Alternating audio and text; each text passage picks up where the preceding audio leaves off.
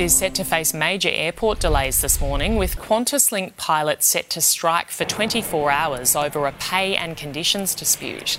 Around 35 return flights have been cancelled. Mining companies have organised alternative services for affected FIFO workers heading to and from their sites.